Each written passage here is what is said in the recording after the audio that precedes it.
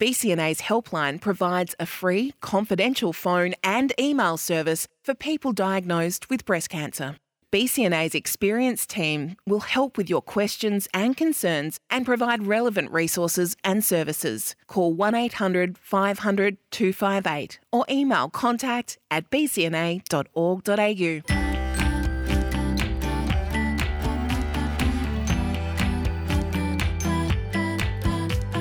Welcome to Upfront About Breast Cancer.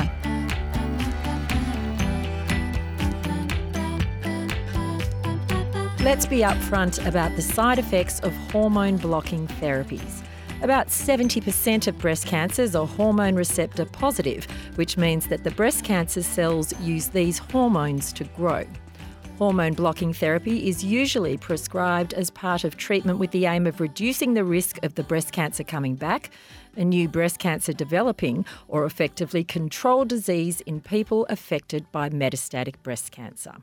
Joining us to discuss the many aspects of hormone-blocking therapy is Debbie Packham, who has metastatic breast cancer and has been on hormone-blocking medication for 4 years. Also with us is Ro Woods, who was diagnosed with early breast cancer in October 2020 and has been on hormone-blocking therapy for 5 months. Also joining the conversation is breast cancer nurse Lisa Sherrin, who has worked with breast cancer patients for more than 2 decades. A reminder that this episode of Upfront About Breast Cancer is unscripted. The topics discussed are not intended to replace medical advice nor necessarily represent the full spectrum of experience or clinical option. So please exercise self-care when listening to this podcast, as the content may be triggering or upsetting for some. Welcome to you all. So, Lisa, maybe we could start with you. What is hormone blocking therapy? So, as you said in your introduction, Kelly, we know that over 70% of breast cancers grow with female hormones. We also know that breast cancer is more common in postmenopausal women, and a lot of people find that very strange because they've gone through menopause and they wonder how is a tumour growing because of estrogen and progesterone. We know that our body fat stores estrogen, so even though we go through menopause, we still have estrogen in our body, so that enables when a cell mutates that a cancer can grow. The best cancer treatment we know to try and prevent a recurrence of breast cancer is to actually give an anti-hormone treatment. So we're trying to block any growth of further tumour cells by the estrogen that we store in our body or by estrogen that's produced in our ovaries when we are premenopausal. So we have 2 sort of mainstays of anti-hormone treatment. The first was the gold standard treatment, tamoxifen, which is what we prescribed to all women. And in more recent years, we've been using what we term as aromatase inhibitors. So letrozole and arimidex are the more common types of aromatase inhibitors that are prescribed. There's also been lots of research done in this setting, and in particular some clinical trials, the SOFT and the TEX studies that have been done that look at using these type of agents in both the premenopausal and the postmenopausal setting. So it's important to know that these drugs, these aromatase inhibitors, are used to treat all women with hormone receptor positive breast cancer. Okay. It's a big topic, isn't it? It's rather huge, and I think sometimes there can be a flippancy that, oh, you've got an early breast cancer, it's receptor positive, we'll take the tumour out, we'll give you a tablet and you'll be fine. And that's generally not the case. Because quite often we don't associate the old tablet with sometimes turning your world upside down, which for so many women, this therapy can really change life for them. Yes, it certainly can, and every woman's experience is different. Ro, you were diagnosed with early breast cancer. Tell us your experience with hormone-blocking therapy, given that it's only been a few months.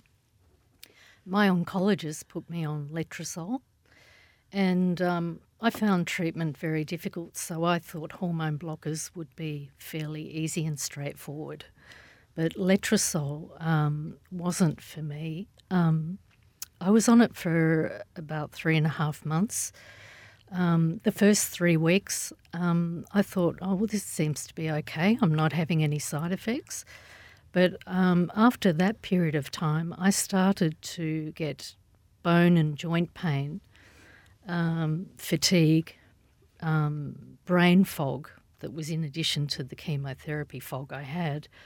The hot flushes were pretty severe, and I would wake up 3 or 4 times each night. So it became quite debilitating for me, and I also suffered quite a bit of depression with it. So it wasn't easy.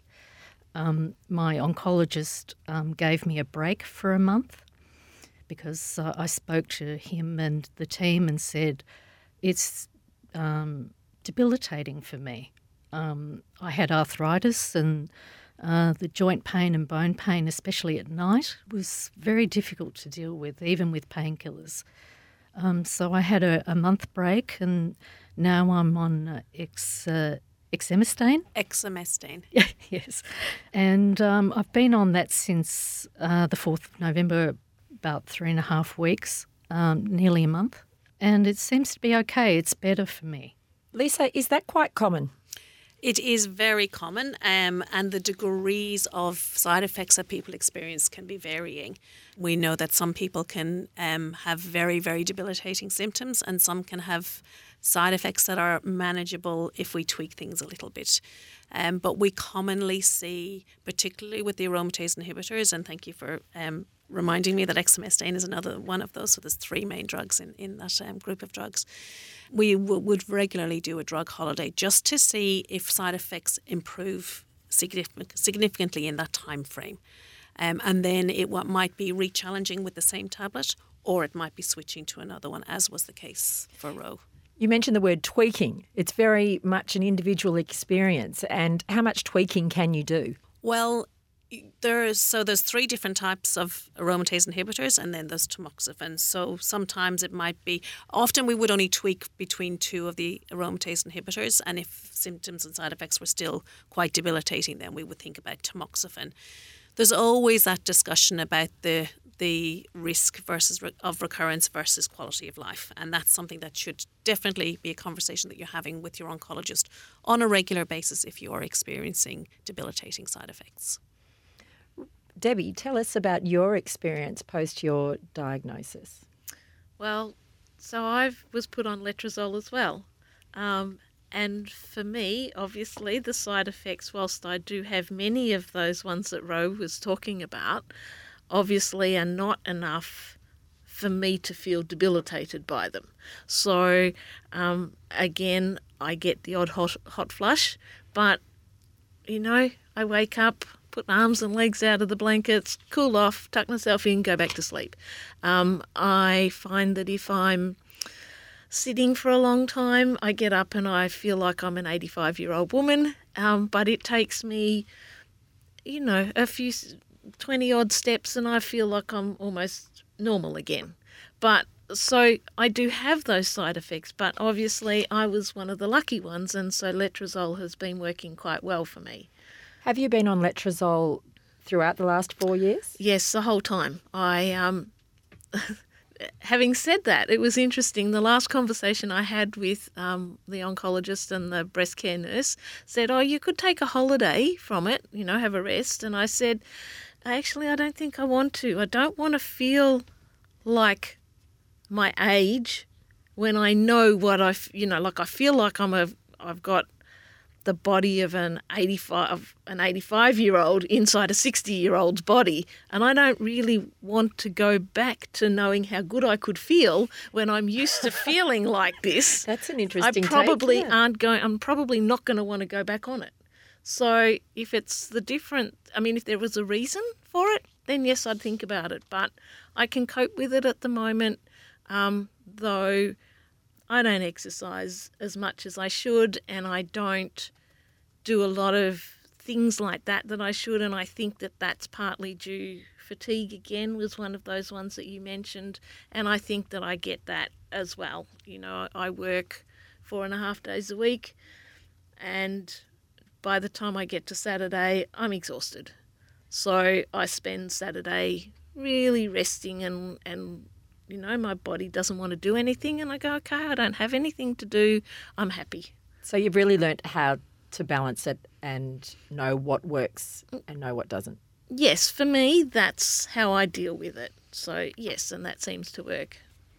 Can I just say, I think it's such an individual decision because I think a lot depends on your pre-existing health conditions. I have a pre-existing health condition in addition to dealing with cancer treatment, and that has been a long-term health condition. And the arthritis, I think, played a part in that as well with the letrozole, because I had joint and bone pain anyway before I went on it. Lisa, Ro has spoken about some of the debilitating side effects that she experienced. What are some of the other common side effects that people experience on the various therapies? So we certainly know as a general rule when we're giving hormone blocking agents, we are going to generate menopausal symptoms. It's very rare for a woman not to experience some degree of menopausal symptoms. Again, it's an individual thing. Some people can cope. Sticking your feet outside of the bed when you get a hot flush at night time is and if that goes and works, that's great. For some women, it can be a whole lot worse. And we certainly, in the era of more HRT being prescribed and then women getting breast cancer and having to come off the HRT, going on to a hormone blocking agent, their menopausal symptoms were very, very severe.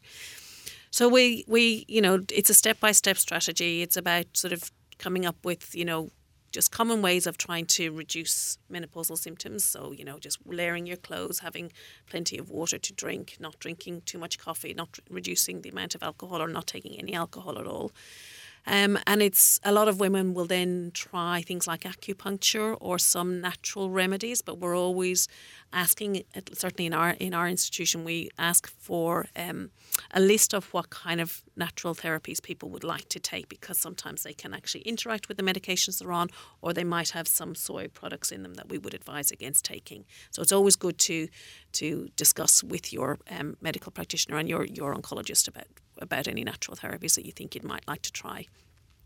Then there's a range of medications for menopausal symptoms. The most common one that's prescribed is venlafaxine. Effexor is the other name for that. It's one of the SSRIs. It's an antidepressant, and sometimes that actually antidepressant element of the medication is a good thing in women that are experiencing debilitating symptoms. And that sort of results like in a good reduction of hot flushes for a lot of women. Not everybody. There's also a medication called gabapentin. And, in instances where menopausal symptoms are so debilitating, if you're lucky to live in a metropolitan area and you can talk to your oncologist about getting a referral to a menopausal symptoms after cancer clinic, that is great. But I realise we are talking to Australia-wide breast cancer population and women living in regional areas that might not have access to that. So talk to your breast care nurse. Everybody should have access to a breast care nurse, be that through their own organisation or through the McGrath Foundation, because it's important that you actually have avenues to try and manage your side effects. Now, I've only spoken about menopausal symptoms and I could talk forever. I don't know if you want me to address other side effects that people are experiencing. Well, have you had other side effects, Ro, since changing your medication? Well, I've had a bit of bone pain and the fatigue is starting to kick in now, but it's not as bad as letrozole. I agree with Debbie. It was it makes you feel decrepit. It did for me. I mean, if people experience minor symptoms, that's fabulous, but I didn't. Or even just one symptom or one or two. It sounded like you got the full basket. Well, the fatigue is very difficult to deal with on a daily basis. And the problem is if you go to sleep at night and you wake up and you still feel fatigued, it's very difficult to live a normal sort of life and do the things that you need to be doing. The brain fog with letrozole, as I say, I had chemotherapy at the end of last year, and I found the brain fog difficult. So I don't know whether the letrozole added to that brain problem. But I certainly don't have it as much now that I'm off it. Do you find, Lisa, that there's so much focus on active treatment that when it comes to the long-term plan of hormone blockers, I think you touched on it before. There's not as much focus given to it, and it's almost like everyone else moves on. And sometimes, like you were saying, Ro, the fatigue builds up and things aren't great. And people expect you to be, okay because you've had the active treatment, and great, you've achieved that what you needed to with that. You've had the chemo, the surgery, the radiation therapy, The big stuff, and off you go. There's your tablets, and it's very important to take them. It is really, really important to take something. But we need to be able to live our lives and take them for 5 to 10 years. And it's a long-term plan. Did you try any natural or supplementary remedies to try and help you live the life you want to lead? Well, I found a great oncology physio, and I've had an oncology massage. But I'm a vegetarian. I actually gave up alcohol when I was diagnosed. I wasn't a very big drinker, but I feel a lot healthier for doing that. But I have a diet that I have changed, and I try and eat healthy food and get enough sleep, and I exercise every day. So I think I'm trying to do as much as I possibly can. Ro, you're a lot further into the process. How much longer will you need to be on the therapy? Well, I had a conversation with the oncology people a couple of weeks ago, and I asked exactly that question, and they said, well, you've got metastatic cancer, so guess what, honey, you're on it forever. So, but you can take a break if you want. So I guess I'm in it for the long haul, for however long it is. I'm coming up to, as you said, 4 years, and I've survived so far, so we'll just see, I guess, how it goes in the long term. And you know what you were saying before about how, when I got diagnosed, I went, that's okay. I'll set aside 12 months of my life and I'll fix this in 12 months. And then all the world will be back to normal. And I think when I said that to the oncology people, they nodded their head and perhaps even rolled their eyes, but they didn't actually say, well, but it'll take longer than that. And so, I guess you deal with those things as you get to them. And I suppose going, 12 months and I'll be okay was a way for me to segment it and deal with it. But, yeah, I'm not looking at it for 5 or 10 years. I guess I'll be looking at it for as long as I'm around, and hopefully that's more than 10 years. Lisa, do you think the mental impact on mental health is big for someone taking hormone-blocking therapy? Because of having lots of side effects, or just the fact that they have to take medication? Well, obviously, in Debbie's case, she has to get her head around the fact that she's going to be on it for life. For Ro, it really affected her quality of life. That juggle of when someone suggests a holiday, Debbie has said, well, I'm not too bad, so I'm just going to stick with it. Whereas Ro, you couldn't really do anything. So sometimes you do have to take a holiday, and quite often we hear that. It must play on your mind a little bit mentally about, am I giving the cancer the opportunity to come back? And certainly, as Ro alluded to, we know that the goal of care is to try to get endocrine therapy happening, hormone blocking therapy happening for 5 to 10 years, 7 years at least, because we know that that's going to have the best impact in trying to prevent an early breast cancer recurring. And it's very hard to weigh that up in your mind if you're experiencing bad side effects. And having regular conversations is important with your oncologist and with your breast care nurse, and it's certainly within the public system when you have finished your active treatment like your surgery and your chemotherapy and your radiotherapy. You'll start your medication. You might have a 3-month review with your oncologist in the public system, and then it's every 12 months. So you're kind of out there on your own. And it's important that you at least have somebody that you can touch base with if you are struggling, and that's where the breast care nurses come in. And GPs are also extremely good at managing a lot of these side effects that patients experience. And there's always the BCNA helpline too. Of course. So with the and I think probably BCNA should be at the top of every person's list because it's a nationwide organisation, whereas breast care nurses are very good at knowing what's available within their own states or within their own cities. But BCNA is there for everybody, so that's very important.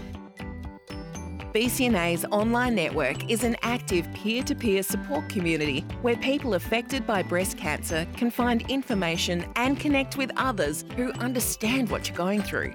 Read posts, write your own, ask a question, start a discussion, and support others. The online network is available for you at every stage of your breast cancer journey, as well as your family, partner, and friends. For more information, visit bcna.org.au/online network. Ro, how did you go when you had that break? Well, I was quite nervous about it. I think anybody would be. But I did feel better very quickly. I started to feel like myself again. I started to have energy, and the bone pain, the joint pain wasn't as bad. I was sleeping better, and it just gave me, because the treatment had been since last October, it gave me a chance to just take a breather. How long was the break for? It was for a month, yeah. But the thing is, I reached out to everybody. I reached out to BCNA, I reached out to the McGrath Foundation. I've got a fantastic GP, and I have a therapist that is helping me with the depression who is fabulous. I've got the oncology physio. The Cancer Council have been great. Their support line's been great. BCNA has been wonderful. I love the podcasts, the webcasts, the webinars. The help is there. You've just got to know where it is, and you've got to put your hand up and go for it. Really. I just want to touch on what Ro was saying about the joint pain and the stiffness, because that is a very, very common side effect for all women who are on aromatase inhibitors, and the degree of that obviously is different from person to person. And you definitely, like the fatigue, obviously on top of that joint pain, and you talk about exercising every day, we would from the get-go prescribe exercise as a way of managing joint pain. And it sounds ridiculous, in particular for women who come in with a history of arthritis or really bad bony pain anyway.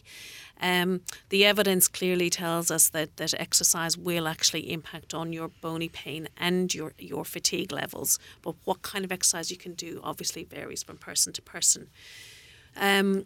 One good strategy that you can use is to get access to an exercise physiologist that knows about managing cancer symptoms and side effects. Through your GP, you can get a chronic disease healthcare management plan, and that will give you access to a Medicare funded, not fully funded, but Medicare funding, just to meet with an exercise physiologist who can design an exercise program for each individual person. And that might be for that woman who has very bad arthritis, some water aerobics or just exercises to do in water. So it's low-based activity and less painful for a regime for an individual person. That comes under the allied health. It does, yes. Can I just add to that, perhaps, that in my head, I'd always been told how good exercise was. So when I finished my active treatment, I tried really hard to find some sort of exercise that, or some people that can help me with exercise. I'd never been to a gym in my life because, I was active. I didn't feel like I needed to.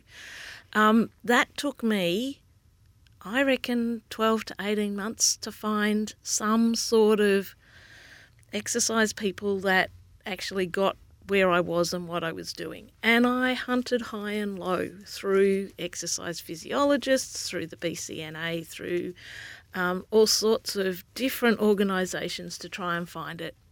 And it was really, really difficult. I had to be really disciplined to want to find it. And then I had sorted stuff out. I live in the country now as opposed to the city when all this was happening. So I'd also found myself an exercise physiologist in the country and was going along well. And then COVID rocked up and you couldn't do your group sessions anymore. And so really for the last 2 years, I haven't done anything. So now I need to find it all over again. And for me, it's been a terribly frustrating thing to do. I think COVID has done that a lot for particularly people not in active treatment, trying to get that momentum back and the support. Where did you said you found it difficult finding that sort of support? What about emotional support? How have you found kindred spirits in the metastatic group? Do people understand, do you think? I haven't sought out much mental sort of support, I suppose. Maybe I'm just big-headed and determined and just do what I want to do. At one stage, actually, I suggested to the public hospital that I was at that it would be really nice to have a group of people that I could talk to. And they turned around and said that I could organise it myself if that was really what I wanted to do, which had some positives, I suppose, but also I didn't feel particularly helpful, and at that stage I wasn't up for it either. So I tend mostly to stay away from, cancer support groups and stuff like that, and just find the support in my family and within myself, and maybe a little bit with some work colleagues and friends.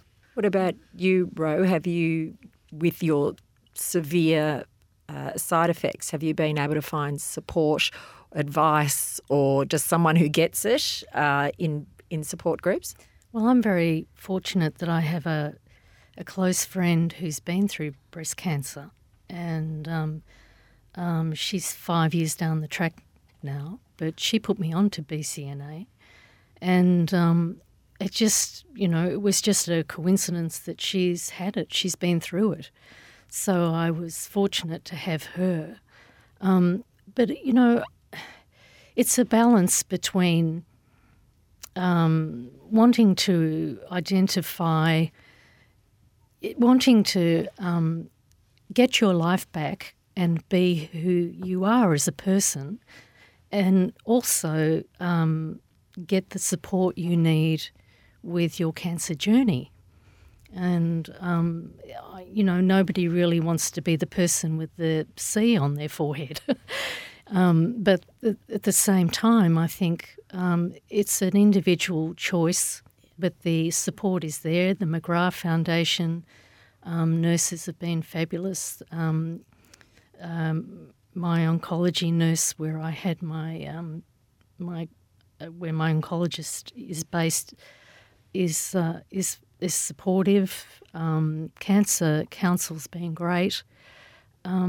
It's just a matter, there are support groups out there. It's just a matter of whether you feel the need to reach out or not. I think, like you've both pointed out, it's about knowing where to go. There's a lot out there in the space. There's always Dr. Google, which is a bit of a rabbit hole. Lisa, do people struggle between knowing what's expected with hormone-blocking therapy treatment and so what's normal, so to speak, or whether it's in their head? Because the depression issue sometimes might not be foreseen. Like if you've got a sore arm or you've got the aches and pains, you can go, ouch, and try to pinpoint that or link it to a hormone therapy. When it comes to your mental health, sometimes you question whether this is just you or, like you said, Ro, is it the fog from chemo or is it the hormone blocking? And look, every case is different and individual, and I think a lot depends on how readily each woman is wanting to reach out and knowing who to reach out to. We, as certainly the medical oncology team, will provide information about the common side effects once you start on endocrine therapy or hormone blocking agents. And like everything, like I think for most people when they start medication, that won't happen to me, I'll be fine. And particularly if you've had surgery and radiotherapy and it's, you've got an early breast cancer, treatment is easy, you will be fine. It can be a bit of a shock when you do experience some bad side effects. Knowing who to reach out to and who to talk to is really important. As I said, it's often that you don't have very regular catch-ups with your medical oncologist, but the reaching out to BCNA, to the Cancer Council, to your breast care nurse, they can link you in with the people that can support you. But all of the public hospitals should have access to psychology teams in particular for a lot of those mental health issues, and in particular that whole idea of if I stop my medication for a long time, that fear of for a break and fear of recurrence, that's very well documented as being quite an issue for a lot of women. It is such a subjective thing, and people like to just cope and get on with things by themselves, like Debbie's doing, and it's not always the case that you should talk to other people or this is the best way of doing it. There's only one way of doing it, and that's your own way. There's no right and there's no wrong, and I think that that's something that I say to all of the patients that I see. This is your cancer journey, and I don't particularly like the word cancer journey, but there's nothing better than that. What we've shown too is through survivorship clinics. That's where we can pick up a lot of the issues and the side effects that women are experiencing. We do a lot of referrals out of that, because at that point in time, people are being their new normal. They're getting back into their normal lives or their new normal lives, and struggling to do that. So being able to reach out, being confident to reach out, and knowing who to speak to is just really important.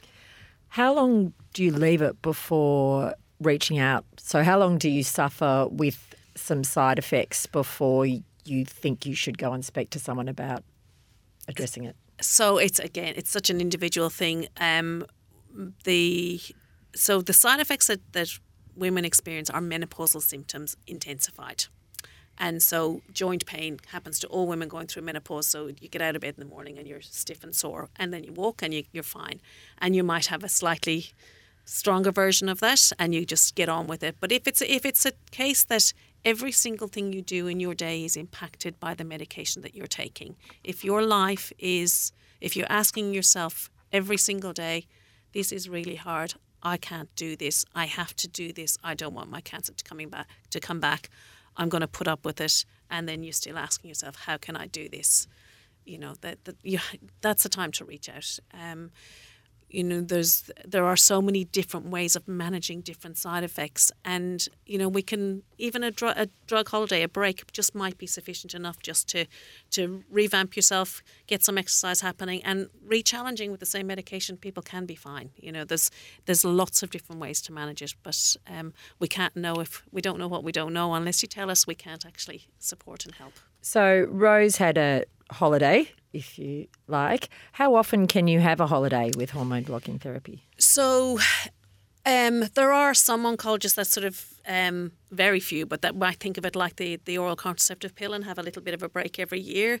It depends really on how people are managing and whether their side effects are okay and they're getting on with their lives, because the benefit is being on that medication every day for 5 to 10 years. We're getting emerging evidence now from the clinical trials that were done that 7 to 10 years is definitely the gold standard.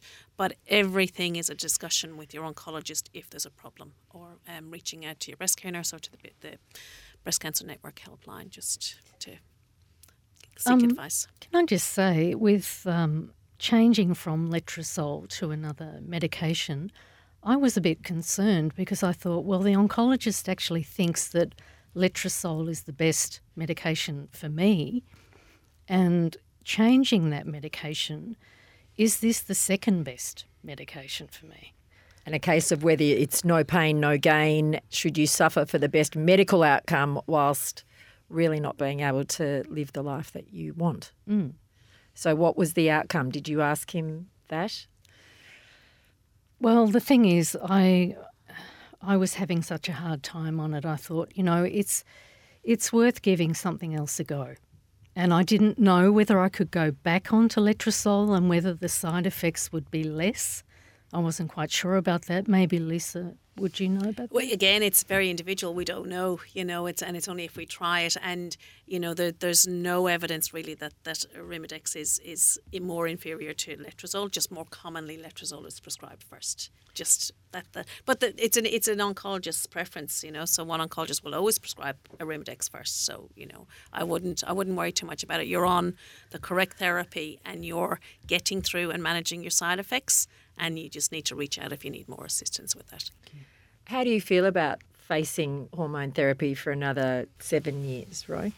Well, I think it's a choice that I've made. I mean, I understand some people choose not to carry on with it, but I just think that my thinking is if I didn't have the medication and the cancer came back, how would I feel about that? And I would rather just continue on with the medication, deal with side effects, and just try and get on with my life. And hopefully, I'll get used to what side effects that do come up, and I'll take it a step at a time.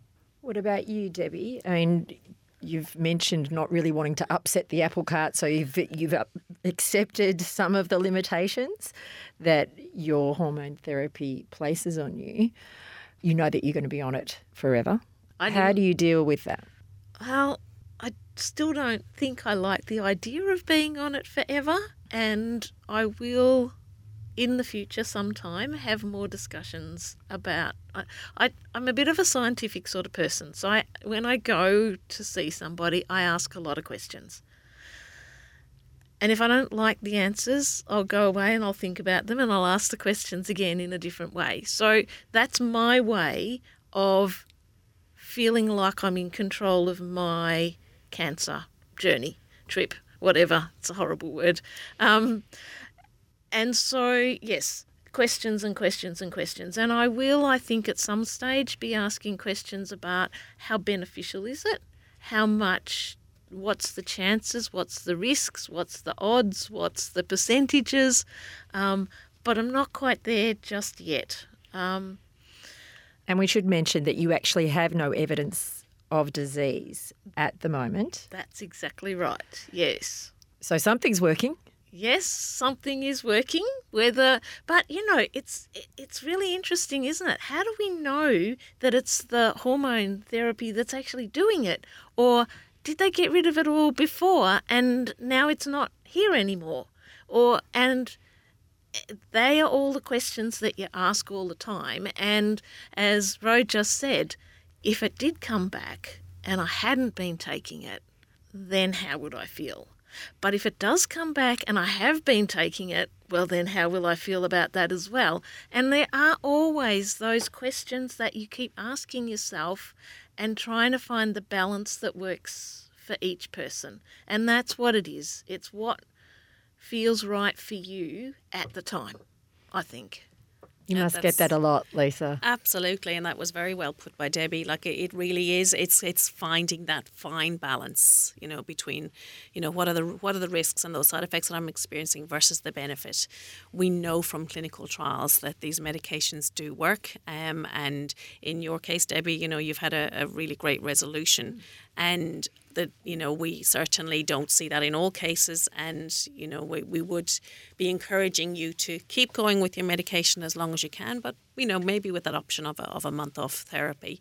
Again, that's around how your psyche sees all of that, because would a month off make you think, oh, what if it comes back? So we have to. It's an individual balance, and it's talking with your health professionals to help you find that balance. And that is another question that I'm going to be asking, because recently had a bone density scan to find that my bone density has gone down. So I was, one of the questions that at the next appointment I have will be, if I take a break, will that give me more energy in order to start up an exercise program and to get that sort of head start on that, I suppose, where it's not as hard, as difficult to do, and as much stiffness as I have? Will that make a difference? So it's a question that I will ask and see what they say. I actually had a bone density test before I started medication, so I would have be able to gauge the change in my bones before and after. I think that's a good idea if you can have it. And that's a standard thing. Before starting any aromatase inhibitors, we would do bone density scans, particularly in the postmenopausal setting, not necessarily in premenopausal women.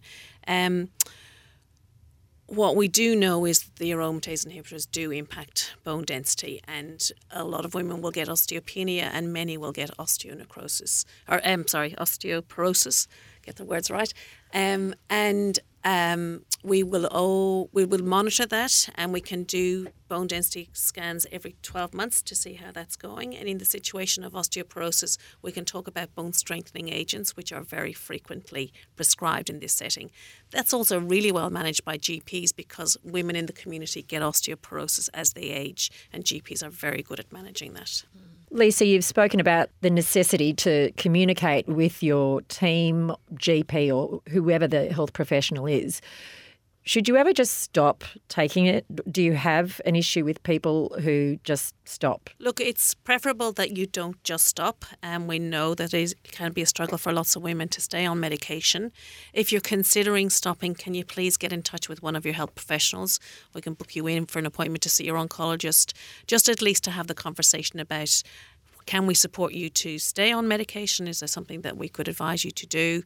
We will never force anybody to stay on medication if they don't wish to, but each woman needs to be aware of the potential risks if they don't take their medication. Thank you to all of you for sharing your skills and your experience today. A podcast on hormone blocking that was brought to you with thanks to Dry July. For more information, BCNA's My Journey has a range of resources on this topic. To sign up, visit myjourney.org.au. And don't forget, for peer-to-peer support, head to BCNA's online network. You can join via the BCNA website. For more podcasts, you can subscribe to ensure you never miss an episode and leave a rating and review. And if you have a few minutes, fill out the survey that you will find in the show notes. This helps us to tailor and create content that's relevant to you. Thanks for joining us on Upfront. I'm Kelly Curtin. See you next time.